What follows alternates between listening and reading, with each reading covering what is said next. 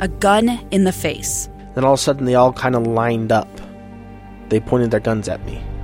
And this is the point where I thought, I'm going to die today. Started 2 years of horror for an American in Venezuela. They said, you need to give us your phone and get ready because you're coming with us. I'm Becky Bruce, and I spent a year researching and piecing together Josh and Tammy Holt's story about their ordeal in a notorious prison. That's when everything started to turn bad. We had another pound on the door. Boom, boom, boom.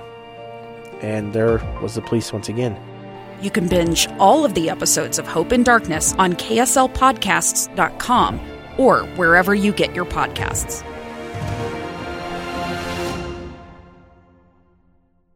Never seen the sky so blue. The birds are singing, I got nothing to do. Hey, hey, hey, hey. It's a sunny day. Sunny day now. My pocket's empty, my cupboard's bare. But call me illogical, I just don't care. Hey, hey, hey, hey, hey. It's just a sunny day. Hey, hey, it's a sunny day. It's just a sunny day. It's the KSL Greenhouse. Expert tips for flowers, trees, gardens, and soil. Our hosts are Maria Chaleos and Ton Bettis on KSL News Radio. Good morning. Thanks for joining us for the KSL Greenhouse. Number to call with your questions, 801-575-8255. You can text us your questions. 57500. Our 9 o'clock feature is how to construct raised beds and kind of the better options or the options for construction materials. So what are your thoughts? What are the best, when you're building a bed, what's the best material to be using? Turn on my right microphone. There we go. So it really depends on your purposes, the amount of money you want to put into them, and then the amount of space you have. And so there isn't a good solid answer. I think that for somebody, say, that hates pesticides, hates pressure-treated wood, then standard construction lumber, just like the pine fir that they build homes with, or something like cedar or redwood, if they have extra money, is going to be the best for them because it's just in its natural state. And so if you have something like that, the wood is strong, and if it's untreated, you can expect 5 or 6 years of life before the beds really start to deteriorate and need repair or replacement. But it's something that you don't need to worry about any chemicals, and that you can just grow your food and be happy. And so if people are a little less concerned about that, you can use pressure-treated wood, but there, depending on the source, is some controversy because of the pressure-treated wood having different compounds that basically made the wood poisonous to microorganisms, and that some of that may leach into the soil. And so you're not supposed to grow root crops adjacent to the sides of those pressure-treated wood raised beds, but otherwise tomatoes and above-ground crops are generally okay if you're wanting to use pressure-treated, because pressure-treated will last up to 10 to 12 years, so it doubles the life, especially if you will treat the wood with like linseed oil or other preservatives on the outside, it will help. And so other alternatives would be a little more expensive, but the next most expensive would be plastic, like you're using for the plastic or vinyl fences. Now, the vinyl can be easy because you can buy kits or you can make them yourself, but it's just using the same construction techniques you would for a fence, but you're just doing it at a 90-degree angle because it's on its side. And so you can buy kits from places like Home Depot or Lowe's or Amazon, or there's companies locally that will come in and build them custom. One thing I've noticed with these is that they have a tendency to bow a little bit because of the flexibility of the plastic, and so they still are fine. It's just if you like a straight line, over a year or so, they get a little bit of an oval in their shape because they just flex a little bit. Perfectionists may not like that. Yes, and so you might want to brace the middles of them to kind of keep them a little more straight. So those are an option. And then We're seeing metal. so many cool metal Yes. ones. That was my next thought. But don't they just get super hot? They can. They because soil in those raised beds is dense enough, the outside 2 or 3 inches may heat up quite a bit and not allow root growth. But it's not really too problematic because you're watering frequently in these raised beds, and the water, as it evaporates, offsets the heat from the metal. But don't they rust? It depends on what you're using. If you're using galvanized metal, it may get some surface rust, but they're not going to rust out. And so the popular metal raised beds I've been seeing people do are galvanized watering troughs that you can pick up from places like IFA, Steve Regan, Cal Ranch, or they're using metal roofing, and they get scrap metal roofing and then will use like pressure treated or redwood 4x4s or 6x6s to brace with, or they are using other sorts of metal sheeting. And so the worst kind of metal you could use is just straight iron or steel that isn't galvanized or somehow rust resistant. But otherwise, using aluminum, tin, it's fine because they don't really rust. Okay. How about used redwood, like from a former deck? Those decks have to be replaced every 15 to 20 years, and there's still a lot of good lumber. And so I would say recycle it, upcycle it, whatever term you want to use, because there's oftentimes enough redwood left over to actually build 2 or 3 raised beds that are 6 inches to a foot off the ground, 8 feet long, 4 feet wide, or if you want to garden at waist level, you can build a bigger one. I've done this in the past, and the redwood, about 70% of it from the deck was still in great shape. Yeah, I mean, most of us have just put stain on that. We haven't painted it or anything, and Yeah. most of the stain is like worn off by the time it's ready to be replaced. And so it does have that gray kind of weathering to it, but when you cut it, it's still just fine. Great wood inside.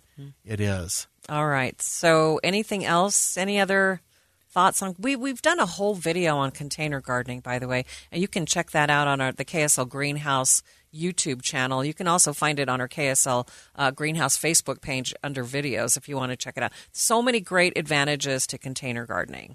There are. It can be a little expensive up front, but it's really good if you have limited space. And I know that, as I drive through southern Utah County, probably 80% of the new homes being built are either condos or townhomes.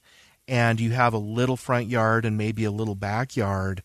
And so your driveway or your patio may be the only space you have to garden. And so we have the video from Matt Jench with his gardening and recycled nursery containers. We have stuff from Sheridan Hansen up at the Botanical Center showing some options. But container gardening can be quite productive. It's just a little bit different type of gardening. Right. Well, and it's off the ground, too, so you don't have to kneel down. Yes, and so before we go to break, we should mention that when you're container gardening or raised bed gardening, you don't use your native soil alone because it becomes too dense and water won't drain through. And so if you use native soil, and it's more recommended for raised beds, you want about, by volume, 1 part compost to 1 part soil, and that will loosen the soil a lot. And if you can afford it and find it, either vermiculite or perlite, a couple of bags of those mixed in so that you can have drainage in there. But in containers, you always use potting soil or another outdoor artificial mix. Okay, and then the best option for watering those containers? Drip, if it's big enough, because it's just easy. I would use pressure compensating drip. If you're not using pressure compensating drip irrigation, where you get low spots, those get the water, and if it's raised up even an inch, like the next dripper, you don't get a lot of water to that emitter. And so use pressure compensating drip. And in smaller containers, a watering bucket or a hose works just fine. And you can find out an article on the KSL Greenhouse Facebook page that gives you some more options as well. We're going to take a break. When we come back, Alexia from Salt Lake, you are up next. You can call us right now, folks, 801-575-8255. Text us 57500. I'm Dave Cawley, investigative journalist and host of the podcast Cold. In October of 1985, a woman named Cherie Warren left work at a busy Salt Lake City office to meet her estranged husband at a downtown auto dealership. She never made it home. Cherie's car surfaced weeks later in Las Vegas. In the parking lot of a hotel casino. No one knows how it got there. Strange. It was strange. Both Cherie's estranged husband and her boyfriend raised suspicion for investigators. I kind of thought that he might have done something. But no arrests were ever made. In Cold Season 3, we dig into double lives, make new connections in the case, and examine the difficulty raised by reasonable doubt. We want answers just as much as anyone else. They have creeps like that now too, so nothing's changed. That's the new Cold Season 3, The Search for Cherie, now available anywhere you get your podcasts.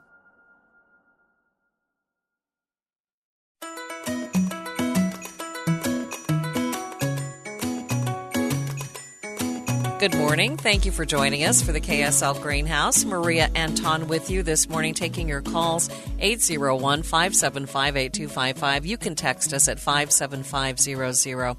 Ton, our listener wants to know, they want to put a crab apple near a window. They've looked at different ones, and they're down to choices, Prairie Fire or Prairie Rose, and they want to know which one would be better. Well, it's one of those potato things, and what I would more look at if they're happy with the blossom color and things is how big they're going to get. And so on the patio, Prairie Fire is going to get 20 to 25 feet. I'm not sure what the Prairie Rose, I'm not sure of its eventual size, but if one stays smaller than the other, they're going to need to look at, the Prairie Fire may provide a little more shade or a little less. And so if they're down to 2 and it's just more me making the decision, I would put it back on them saying, look at the mature sizes and pick the one that you're going to be happy with. Because otherwise they're pretty much the same? Well, there's so many crabapple cultivars. I'll look up the Prairie Rose is one that I have heard of but never really I'm amazed at how many different ones there are and how beautiful they are. Yeah, and so it's one that looks fairly similar. And, one thing I will say about Prairie Fire is I've noticed that in colder mountain valleys, it's sometimes not hardy. When Cache County several years ago got down to minus 20, the Prairie Fires really were damaged. And so they're more of a zone 5-6, even though sometimes it'll say zone 4. They're kind of a 5-6 tree. So if it's Wasatch Front, it's not going to matter. But if you're in Heber, Cache Valley, Huntsville areas, then I wouldn't plant Prairie Fire because if you do get cold, it'll take damage. The Prairie Rose gets 18 by 20, and so the size isn't going to really matter. And so I just think that you pick one and go with it. So on the Prairie Fire, it can have a red tinted leaf in the spring that then turns to kind of a dark green. But of the two, I think it's just going to be preference. And so in this situation, I let the bride win. Okay. Alexia is on the line in Salt Lake City. Good morning, Alexia. What was your question? Oh, it's about pinyon trees, the ones that are in New Mexico. There's a beetle apparently that sucks out the sap. Do you know how to treat one of those pinyon trees to stop that from happening? Well, that's one thing I would have to refer you over to the Forest Service on if they're doing anything. I'm not even sure they are. And so if it's a beetle sucking sap, then a systemic would go after them and kill them.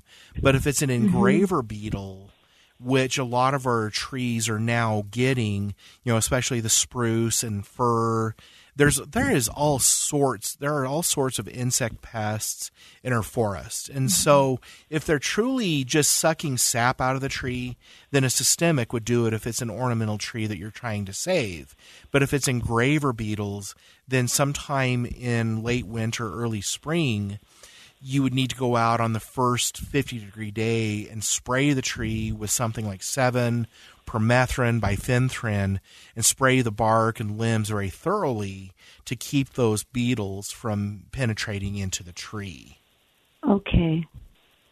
So, Thank you. Unfortunately, in something like, there's something sucking sap, that's a little bit too nondescript for me to give you an exact. Well, but I have some land I inherited, and there's quite a few of them on this property. And someone told me that lives in that area, and I don't know anything about this. I inherited this land, and I never asked my parents about any of this stuff. But apparently, it's like the outside starts having this strange stuff on it, like a fungus.